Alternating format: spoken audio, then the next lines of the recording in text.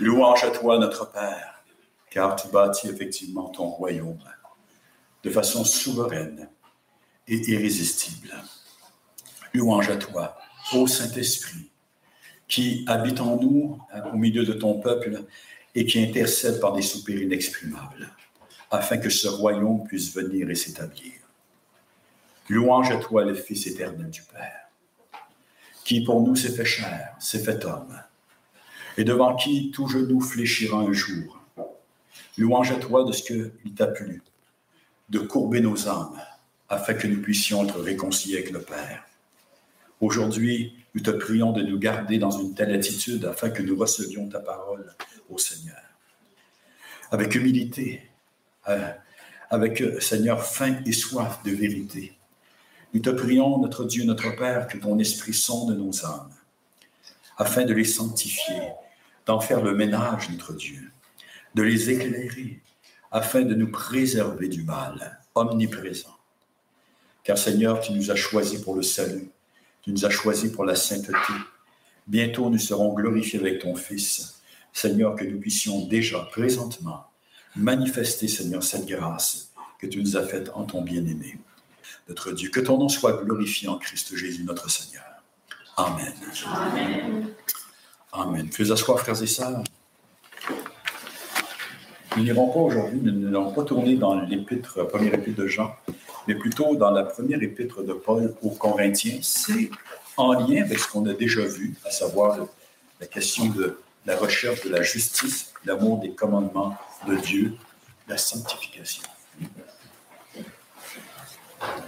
Alors, je vous invite à tourner ce matin dans 1 Corinthiens, chapitre 5.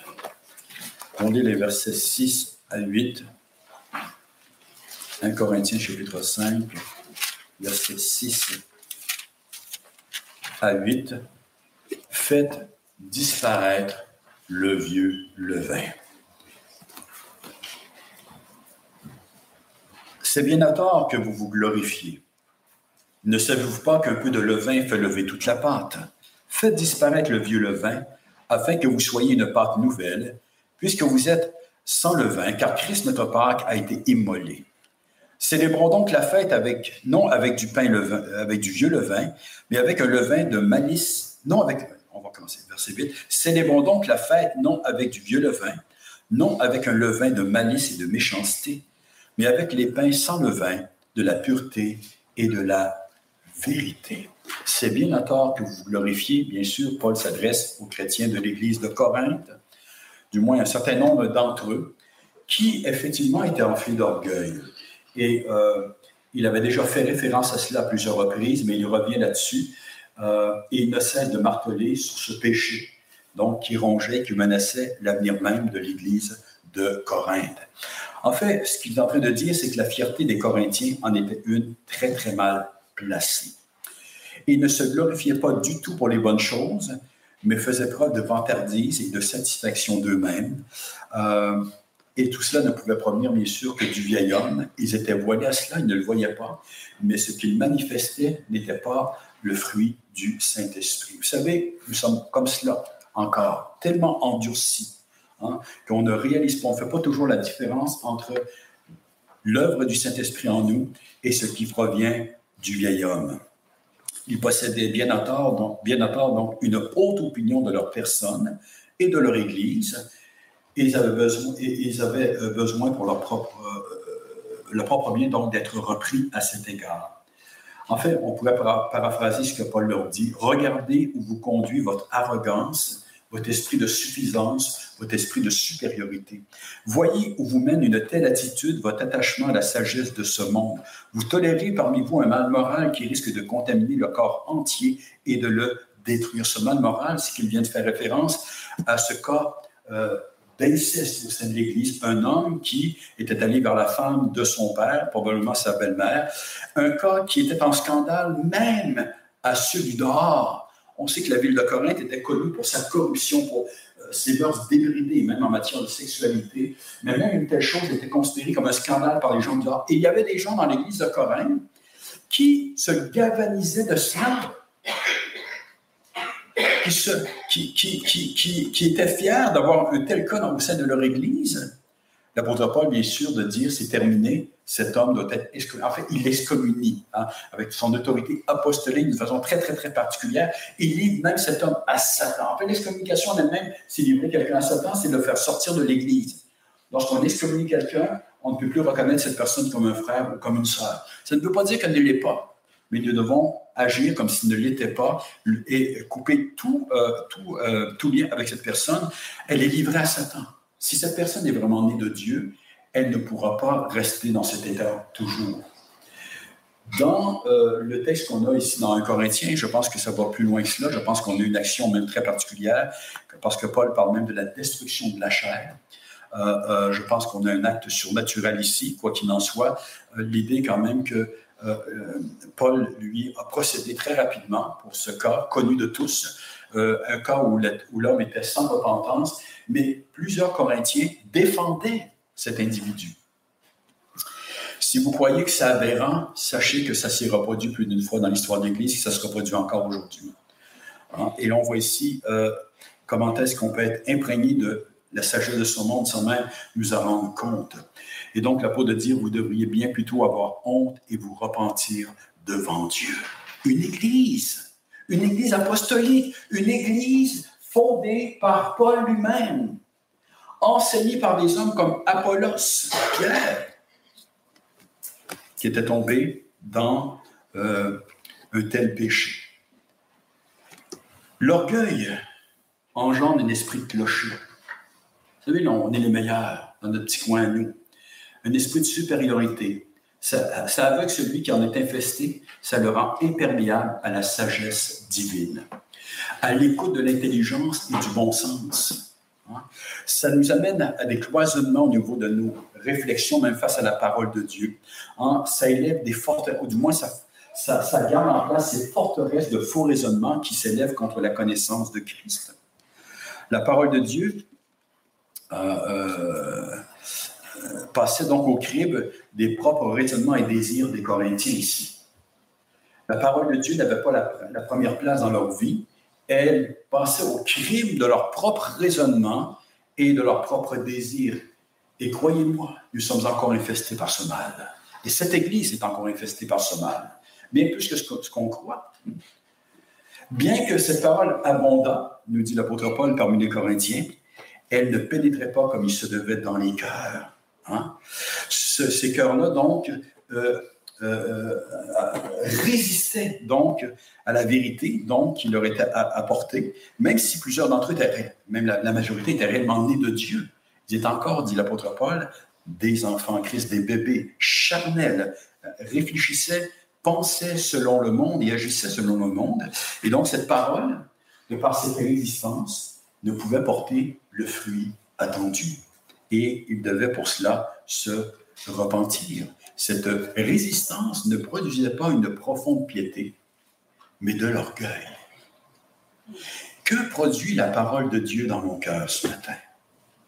La crainte du Très-Haut, un grand désir de le servir ou un zèle charnel, de l'orgueil, une propre justice. Proverbe 18-12. Avant la ruine, le cœur de l'homme s'élève, mais l'humilité précède la gloire. Le Seigneur de nous dire dans Luc, chapitre 14, verset 11, « Quiconque s'élève sera abaissé, quiconque s'abaisse sera élevé. » Luc, chapitre 16, verset 15, « Ce qui est élevé parmi les hommes est en abomination devant Dieu. » La foi chrétienne, l'œuvre de l'Esprit dans un homme, dans une femme, nous amène donc à l'humilité, à reconnaître la seigneurie de Dieu et de sa parole sur nos vies. Ça doit produire la crainte de notre Dieu. Premier point, donc, la question du levain du péché. C'est la première partie du verset 6. Donc, c'est bien d'accord que vous glorifiez. Deuxième partie, ne savez-vous pas qu'un peu de levain fait lever toute la pâte? Alors, c'est tout un avertissement qu'il donne aux Corinthiens ici, l'apôtre Paul. Alors, c'est une image, bien sûr, bien connue à cette époque-là et qui nous est encore, pour nous, facile à comprendre aujourd'hui. Le levain, donc, c'est cet agent dont une petite quantité et ça grâce à son pouvoir de fermentation. Donc, une petite quantité va suffire à faire lever, c'est-à-dire à transformer l'apparence et la texture d'une pâte.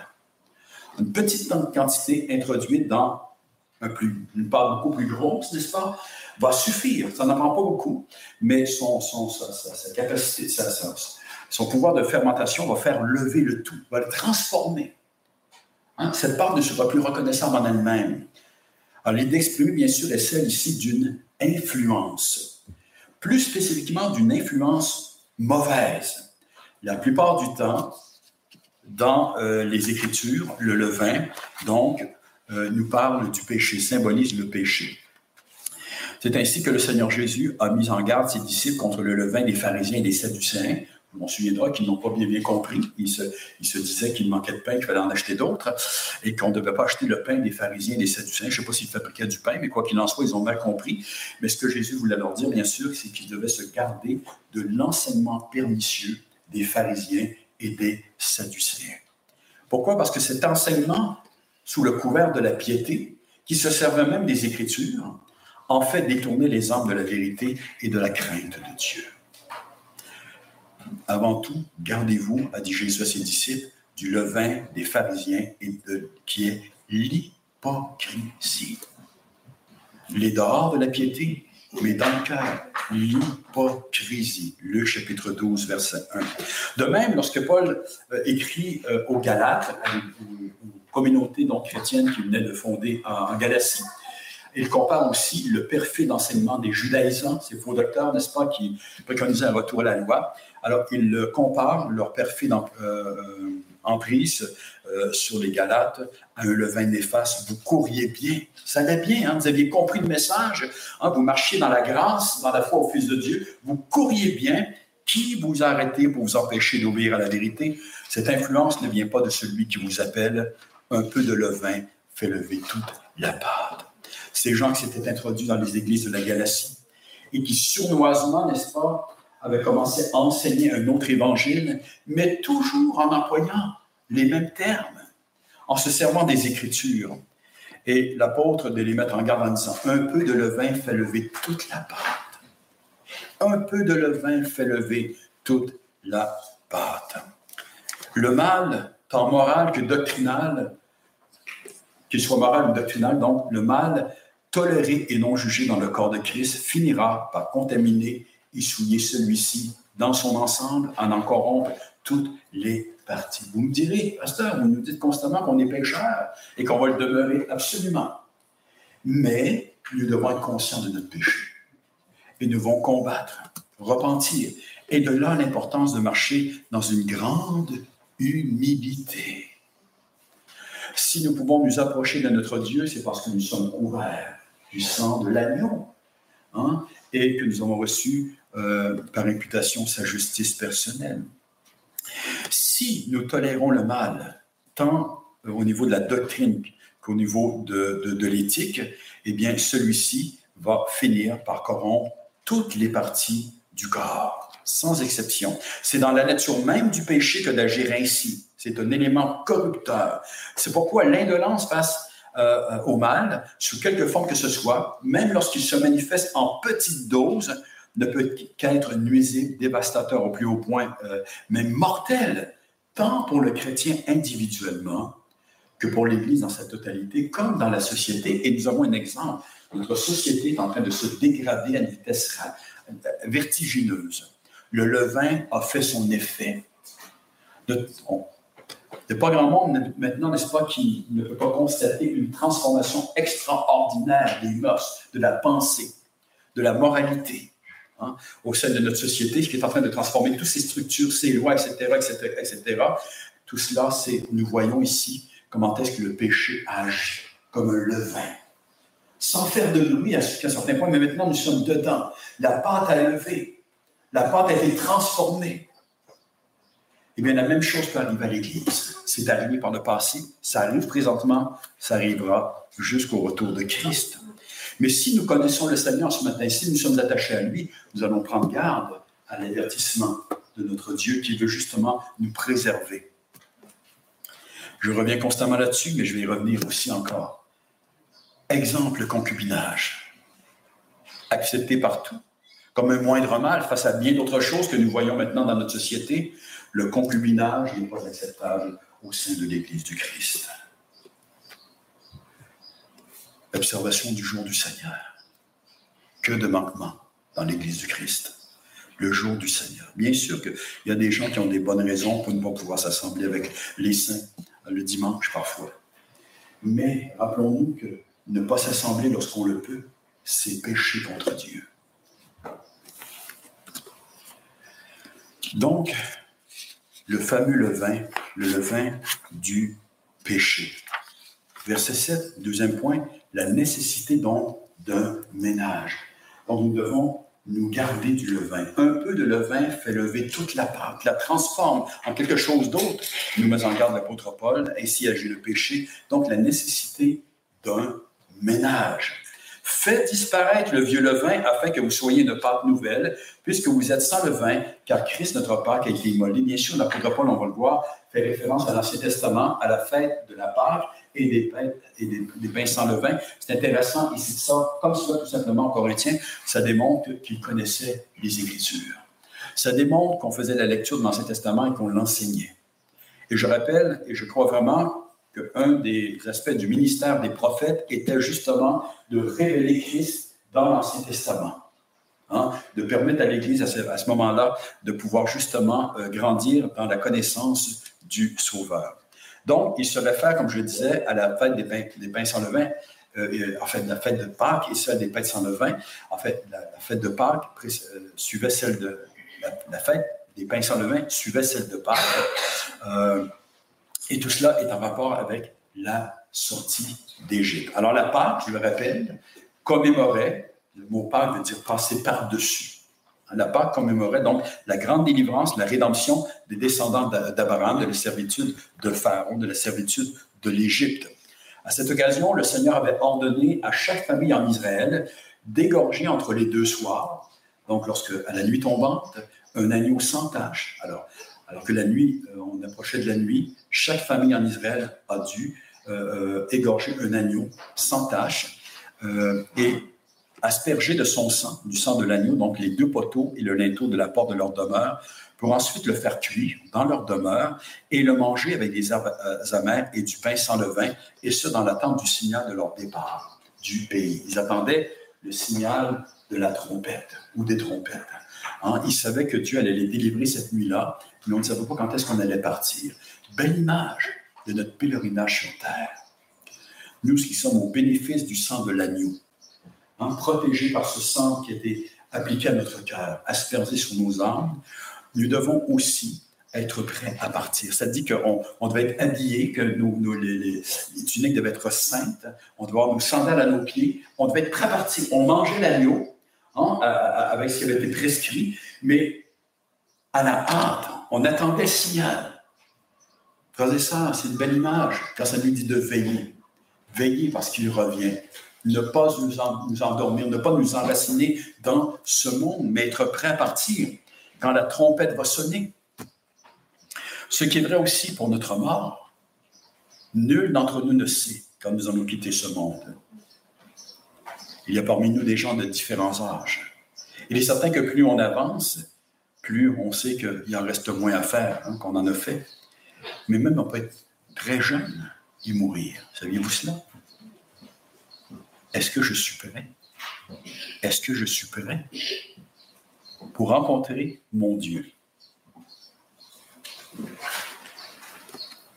Et donc, cette nuit-là, l'ange exterminateur est passé en Égypte. Il a frappé tous les premiers-nés humains, des Égyptiens, même celui de Pharaon, tous les premiers-nés des animaux, même parmi les chiens. Mais personne ni aucun animal n'ont été touchés en Israël. Partout où le sang a été appliqué, sur les linteaux et les poteaux et le linteau des portes, eh bien, le Seigneur a épargné donc ces endroits. Et on a encore une fois une belle image du sang de Jésus qui nous sauve de la colère à venir. Et ainsi donc, Israël a échappé au jugement divin. Mais le Seigneur a joint d'autres prescriptions à cette fête de la Pâque, ce qu'on appelle la fête des pains sans levain. Alors, on trouve ça dans le livre de l'Exode, chapitre 12, versets 15 à 20. Je vous invite à y tourner.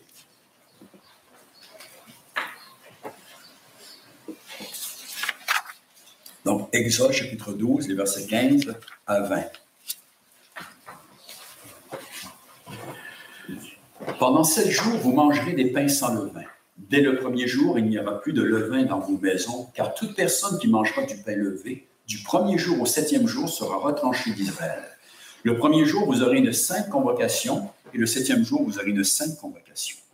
On ne fera aucun ouvrage ces jours-là, c'était des sabbats donc. Vous pourrez seulement préparer la nourriture de chaque personne. Vous observerez la fête des pains sans levain, car c'est en ce jour même que j'aurai fait sortir vos armées du pays d'Égypte.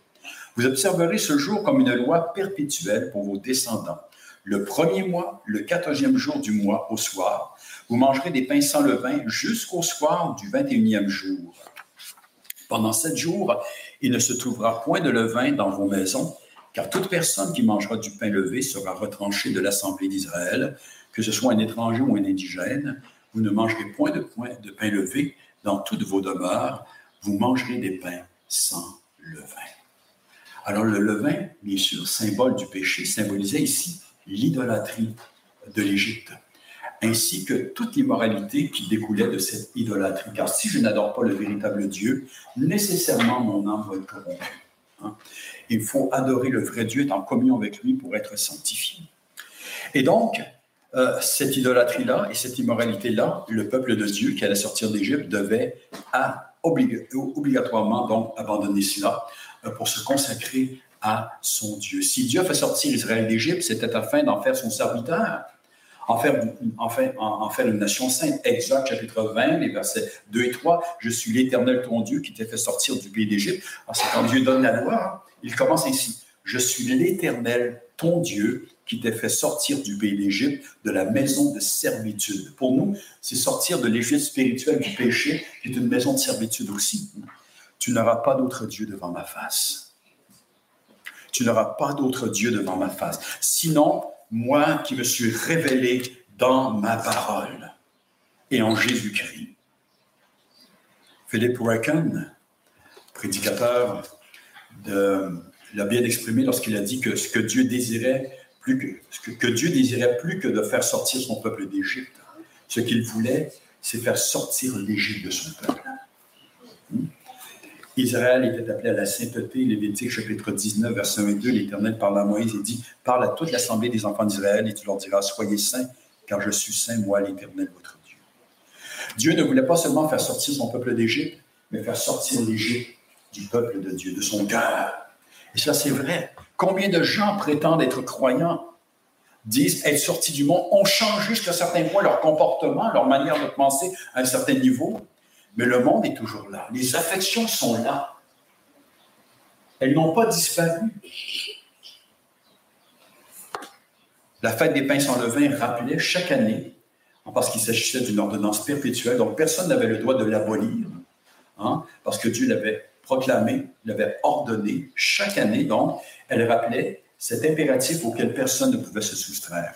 C'est pourquoi à l'approche de cet impératif, c'est celui de la sainteté. C'est pourquoi à l'approche de celle-ci, les Israélites devaient débarrasser leur demeure de toute trace de vieux levain. Et si quelqu'un était trouvé, c'est ce qu'on vient de dire, si quelqu'un était trouvé coupable d'avoir consommé du pain levé pendant les 7 jours que durait la fête, il devait être excommunié, retranché de la communauté du peuple de l'Alliance. C'était sérieux. Car toute personne qui mangera du pain levé sera retranchée de l'assemblée d'Israël, que ce soit un étranger ou un indigène. John McKay souligne justement que le pain sans levain nous parle de discontinuité. Le levain dont il est question ici, d'ailleurs, ce n'est pas la levure en sachet dont on se sert habituellement aujourd'hui. Même ceux qui font du pain, la plupart du temps, maintenant, on se sert de sachets de levure. Mais le levain dont il est question ici, c'est une petite portion de la pâte qu'on venait de faire, n'est-ce pas, qui avait levé, que l'on mettait de côté, qu'on laissait fermenter pour ajouter à la prochaine préparation. Et donc, l'image est encore plus forte. C'est vraiment l'idée d'une rupture. On ne devait pas prendre ce levain-là qui venait d'Égypte pour le faire pénétrer dans la nouvelle pâte. Après la sortie d'Égypte, à savoir qu'Israël était devenu une nouvelle pâte. Une pâte sans levain, sans le péché de l'Égypte. Et donc, sous aucune condition, les Israélites devaient emporter le vieux levain avec eux. On parle donc de discontinuité, d'une rupture radicale. Je suis l'Éternel, ton Dieu, qui t'a fait sortir d'Égypte. Tu n'auras pas d'autre Dieu devant ma face. Le Seigneur de dire, lorsque vous priez, dites, notre Père qui es aux cieux, que ton nom soit sanctifié. L'agneau pouvait avoir été immolé, son sang pouvait avoir été aspergé comme il se devait, il pouvait avoir été mangé tel que cela avait été ordonné de la part du Seigneur, mais il fallait autre chose. Plus que cela, il fallait faire disparaître aussi le vieux levain. Faites disparaître le vieux levain, afin que vous soyez une pâte nouvelle, a écrit l'apôtre Paul. Le verbe faire disparaître signifie nettoyer de façon minutieuse, nettoyer complètement. Faites le grand ménage. Faites le grand ménage. Les chrétiens doivent se purifier, faire le grand ménage de leur vaine manière de vivre, héritée de leur père, faire le ménage du vieil homme déchu pour désormais suivre Dieu en nouveauté de vie. L'idée est vraiment de faire le ménage, puisque vous êtes sans levain. Alors là, c'est intéressant. Paul dit, faites le ménage du vieux levain parce que vous êtes sans levain. Alors bien sûr, ça semble s'opposer comme déclaration, mais non. C'est que les enfants de Dieu sont appelés à se sanctifier parce que c'est déjà leur nouvelle nature. Hein?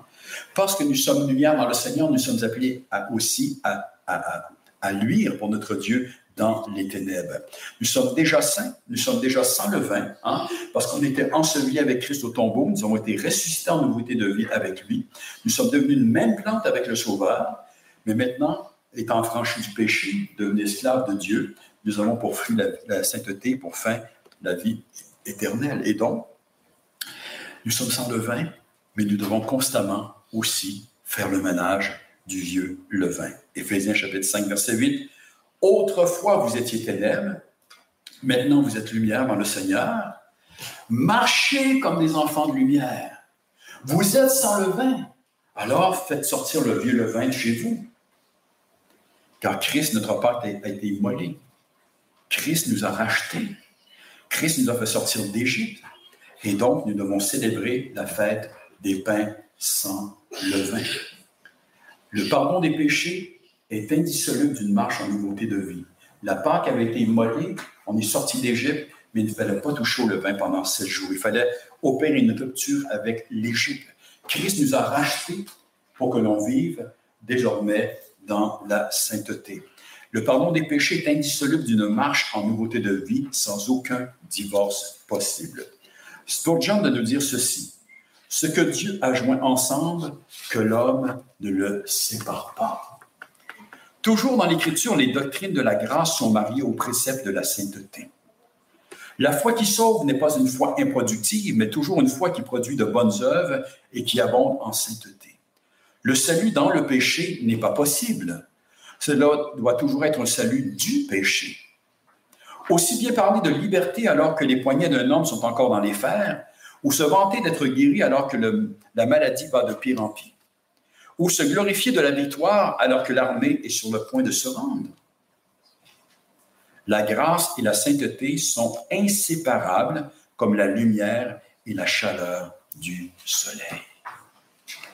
Une foi véritable au Seigneur Jésus conduit toujours à abhorrer toute fausse voie et à la persévérance dans le chemin de la sainteté jusqu'à la fin.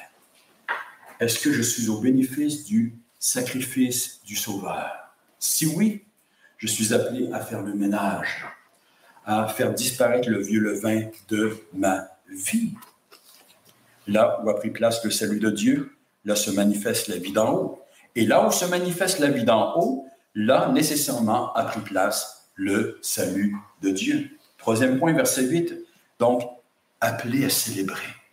Appelé à célébrer, parce que Dieu appelait son peuple à célébrer la Pâque et la fête des pains sans levain, c'est une célébration, il y a de la joie là-dedans.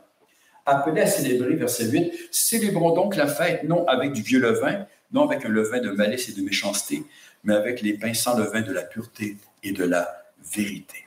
Célébrons donc la fête, non avec du vieux levain, mais avec le levain, non avec le levain de la malice et de la méchanceté. Donc, nous sommes appelés à observer la fête. des pains sans levain. Non pas l'ancienne fête, bien sûr, mais ce qu'elle préfigurait, la réalité qui est en Christ. Le fait que nous sommes désormais sans levain en Christ lui-même. Le terme célébrer, comme je le disais, possède une connotation des plus positives. Le chrétien trouve sa joie dans la séparation d'avec le péché. Le chrétien trouve sa joie dans la consécration de son Dieu. Il trouve sa joie lorsqu'il célèbre la sainteté du Père, du Fils et du Saint-Esprit. Est-ce qu'on risque un emmène là-dessus? Et cette célébration ne dure pas une semaine seulement, mais bien toute notre vie. Et ça va durer dans l'éternité. C'est une fête continuelle, perpétuelle. Parce qu'appartenir à notre Dieu, ça comprend bien sûr des combats. Il y a des moments de tristesse, mais il y a une grande joie aussi, il y a une célébration. Je suis sauvé. Mon âme a été arrachée de l'enfer éternel, de la puissance de Satan, et transportée dans le royaume du Fils de son amour.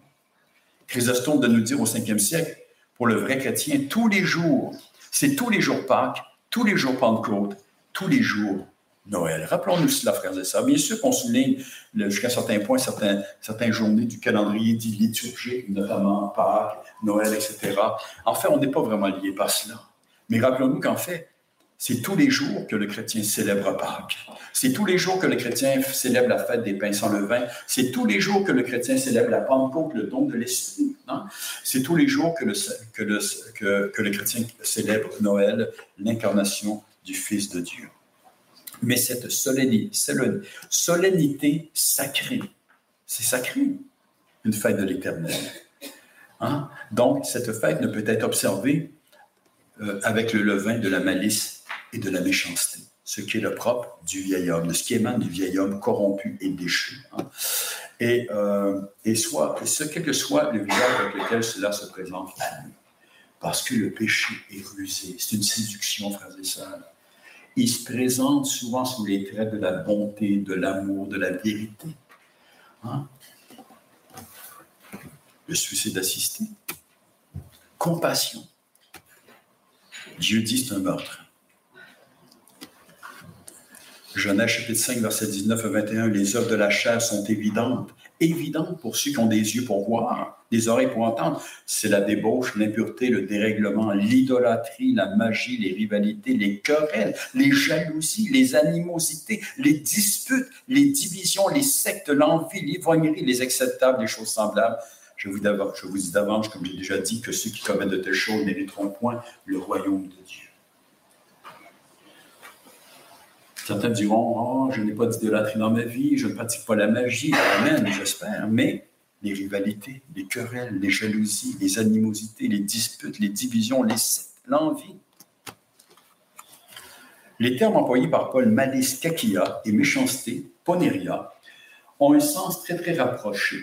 Il nous parle de fourberie, de fausseté, d'hypocrisie, le levain des pharisiens qui est l'hypocrisie, d'une inclinaison à faire le mal, ça nous parle d'iniquité, de perversité, en somme, ça nous parle de tout péché.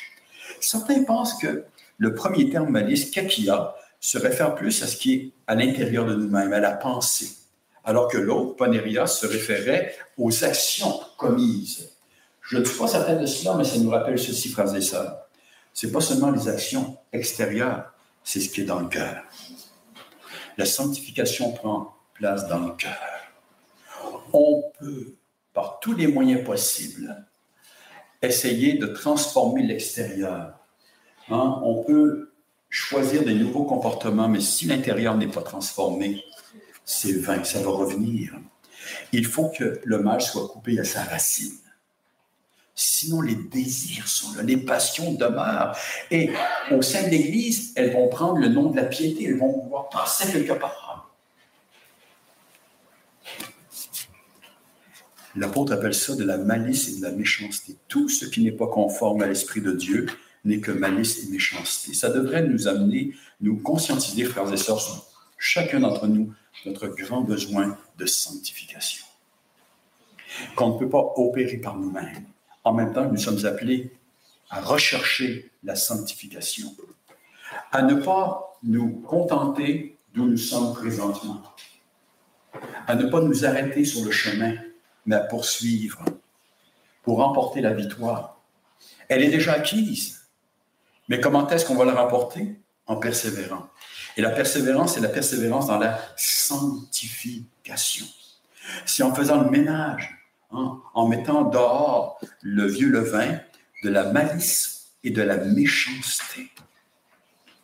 Pour rechercher, pour plutôt garder chez nous, donc, les pains sans levain de la pureté et de la vérité.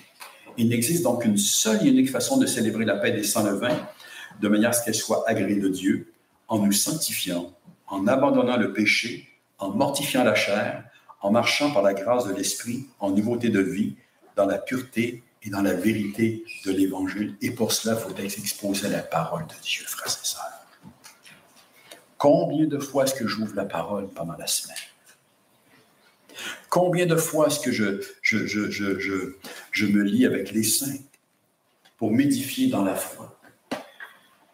D'ailleurs, si je n'ai aucun désir à cet effet, je pense que ça signifie très probablement que je ne connais pas Dieu. Pour terminer, 1 Corinthiens chapitre 6, verset 20. Car vous avez été rachetés à un grand prix. Glorifiez donc Dieu dans votre corps et dans votre esprit qui appartiennent à Dieu. Prions. Notre Dieu, notre Père, nous voulons considérer, notre Dieu, ce que nous avons entendu ce matin.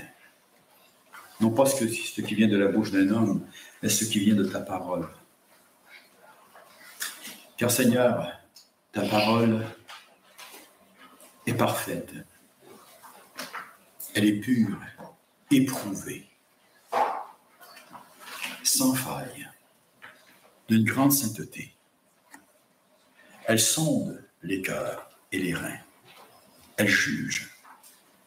Seigneur, nous voulons prendre un temps pour courber nos cœurs et nos âmes et te prier, notre Père, de nous conscientiser sur notre grand besoin d'humilité, notre grand besoin de laisser ta parole agir dans nos vies. Car il nous arrive trop souvent de confondre l'énergie de la chair avec l'œuvre de ton Esprit Saint, de confondre les passions du vieil homme, Seigneur, avec le zèle qui vient de toi, le zèle de l'Évangile. Car Seigneur, tout ce qui vient de toi est d'une grande pureté, d'une grande douceur, d'une grande humilité, empreint d'un amour que l'homme ne peut créer par lui-même. Alors que tout le reste, Seigneur, conduit nécessairement notre Père, comme nous l'avons vu, aux disputes, aux sectes, au désordre de toutes sortes, notre Dieu, notre Père.